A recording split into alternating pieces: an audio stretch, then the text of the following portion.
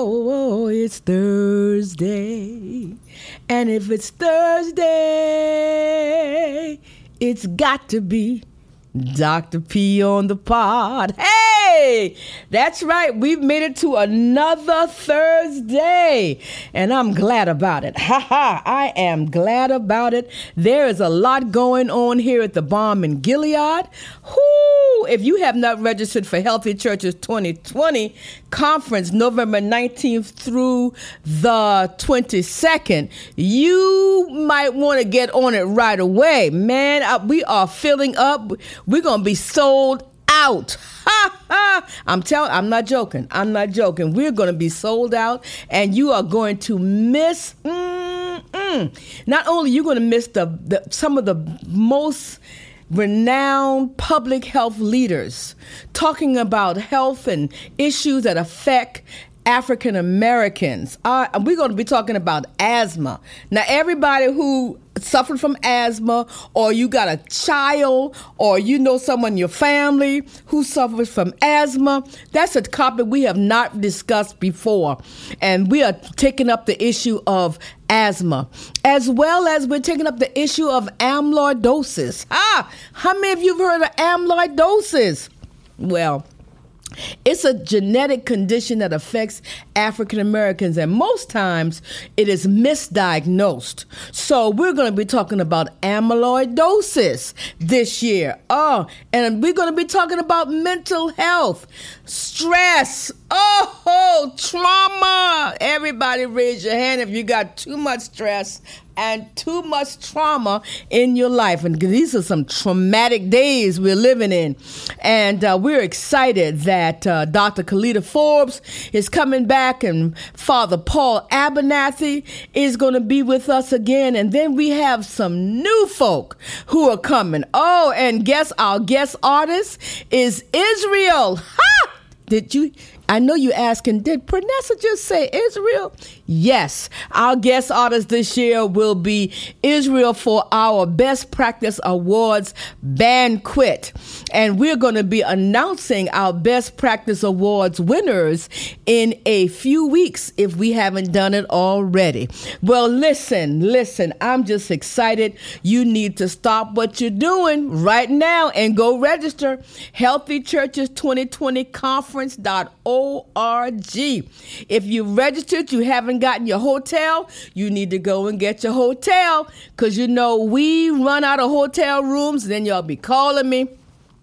Hey, Pranessa, I was coming. The hotel say they don't have no more rooms. And I was coming. Well, come on, help me out, okay? Help me help you by getting your room now, okay? We're going to be sold out at this conference, and I cannot get the hotel to let me put more people in the room if the room only holds a certain number. So please help me help you if you're coming. And I know you're coming. I know you're not going to miss the 6th annual Healthy Churches 2020 conference, November 19th to the 22nd in Charlotte. Oh, man, it's going to be a time in Charlotte. We're going to be talking about the best of the best, because the Balm in Gilead, it is where public health and faith connect. Right. It is where public health and faith connect. So at this conference, some of the most renowned public health leaders and faith leaders come together to network, to talk about how we're going to stop the onslaught of death, chronic diseases in our community, among our women, our brothers, and our children. We got a lot of work to do. And we want every church serving black people, every church who preaching Jesus to black folk, we need to have a health ministry. As we are teaching Jesus, the healing power of Jesus, the healing power of Holy Ghost, we need to get some action going, and everybody needs a health ministry. We got a lot of work to do, and I need you to join me, because it's a lot of work. It's a lot of work, and I need every church to help me. Please help me by establishing a health ministry. We're going to help each other. We have seminars going on here at the Balm in Gilead, trainings all year round.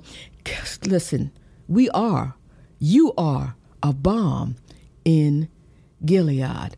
I'm telling you, it's Thursday. And that's why I'm talking so much. Because it's Dr. P on the pod. Yay! For sure, Dr. P on the pod, yeah. Our guest today is Julius Turner. And Juju, we affectionately, because we love on Juju.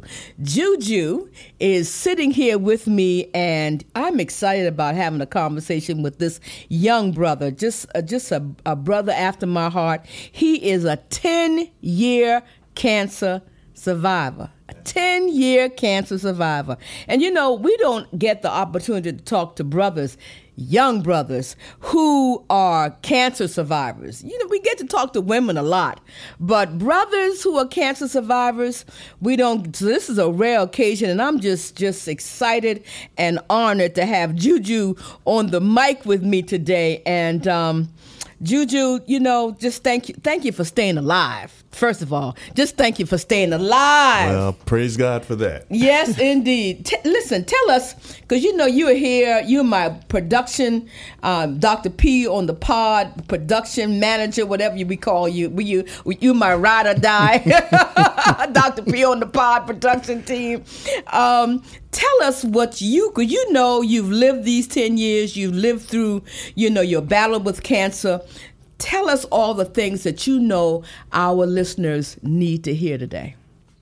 Well, number one, thank you for having me on here to share this with people, because people need to know that we are human and we're not invincible. And at that stage when I was diagnosed, I thought I could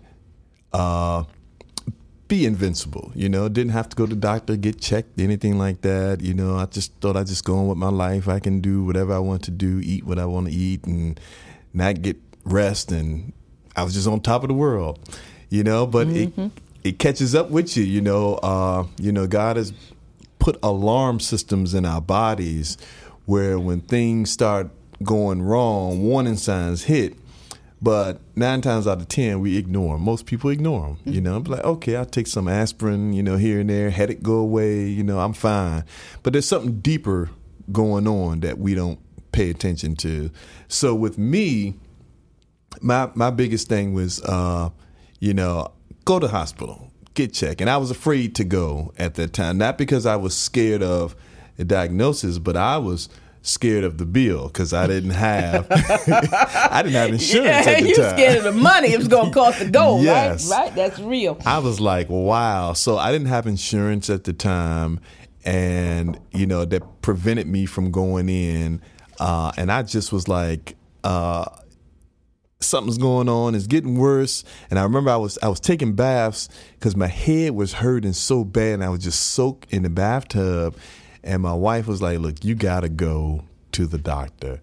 And I still kept trying to put it off. Then one day it just got so bad, I was like, I'm just going to go. I'm just going to go. Not going to worry about the bill, not going to worry about anything. And so I lived not too far from one of the local hospitals.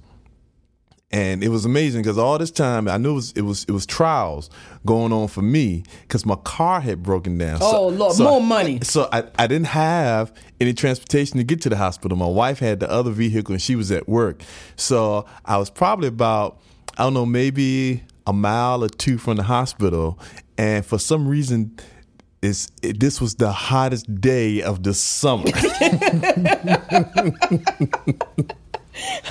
And I said, Lord, I don't even care. So I just started walking to the hospital. And let me tell you, it felt like eternity walking to the hospital. I just didn't know how sick I was, So I walked to the hospital, and this is another part of the story too. So I remember when I got to the hospital, I went through the emergency double doors, and then it just broke out raining really hard as soon as I got to the hospital. And the lady who was at the check-in, she was like, I guess she could tell that I looked bad. Mm-hmm. And she was like, get him in the back. I mean, I didn't do no paperwork, nothing. They were just like, get him in the back. And I guess they could tell that I was really pale because at the time I didn't know that my hemoglobin level was like 4.5. So my heart organs and stuff were just working overtime, trying to pump blood. Sick and walking and walking a half a mile in the heat. In the southern heat. I'm telling you. So that was the Holy Ghost that carried you to the hospital. Nothing but the Holy Ghost. I'm telling you. And and so the hospital that I was at, they didn't specialize in cancer. They knew I had it, but they didn't specialize in it. So they ended up transferring me to another hospital that specialized in it. And so, all this time I'm still worrying about money. How much this gonna cost? How much this gonna cost? Right. So that was my biggest thing. And then I remember when my dad came up there, he came to visit me, and he said, "Son, don't worry about the bill." That's what he told me. Don't worry about the bill. And I was like, okay. Okay, Daddy. So because I knew I had to take that stress off of me to focus on your health. Right.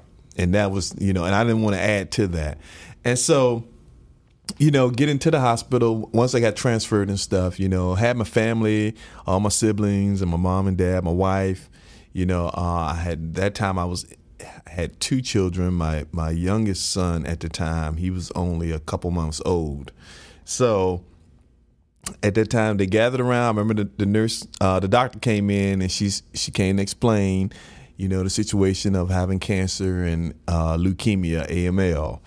And she was like, it's really fast acting. It's acute, so it's moving through your body fast. And we got to hit it with strong chemo, and we got to do it. I forgot how many doses I did. It's been 10 years now. And then we got to put some blood in you. So I can't even count how many transfusions I had. Wow. It was so many, and because my blood was so low, and then with the leukemia, because it was eating all the healthy blood cells. So of course with the chemo, then being in the hospital at that point too, it's like, how can you get sick in the hospital? So I end up catching pneumonia in the hospital. I end up catching aspergillus in the hospital. And it started in my lungs, and then it spread to my liver. Oh my Lord. in the hospital. So I remember the first day I had gotten transferred to the new hospital. This is the love and support that that pours out from people that you just been a blessing to for years and years. So, and I remember this, and it's so amazing. But I was in the hospital room, and the visitors started coming, and the nurse was telling me, she's like, "There's a line of visitors out in the hallway, and there's more downstairs in the waiting room." Wow. Downstairs. Wow. That's how I was. I was blown away that the support that the people, once they found out, what I was battling with, that they came out to support me and to see me. Blessing. Yeah, and the good thing was I was still alive. They weren't coming to your funeral. Yes. They was coming to see about you. About you. Yes. May the work I've done speak for me. It was speaking, right, brother. It was speaking. Yes, indeed. And, and it's just always good to treat people right, because you never know when you're going to need people, and I'm just thankful for my family, my wife, especially, she, we just had a couple months old child, and we had a 2-year-old at the time too. Right. And so it's like, all of a sudden, everything was just shifted on her. How long did you battle this? Oh, my goodness. Let's see. I was in the hospital for almost 2 months straight at the time. I couldn't work. And then, you know how disability rolls. It is so amazing, because I think they put you on a waiting period for like 6 months. Right. Right. And then. So what was that turning point, The turning point was basically, I would say, like doing the bone marrow they wanted to do the bone marrow transplant on me.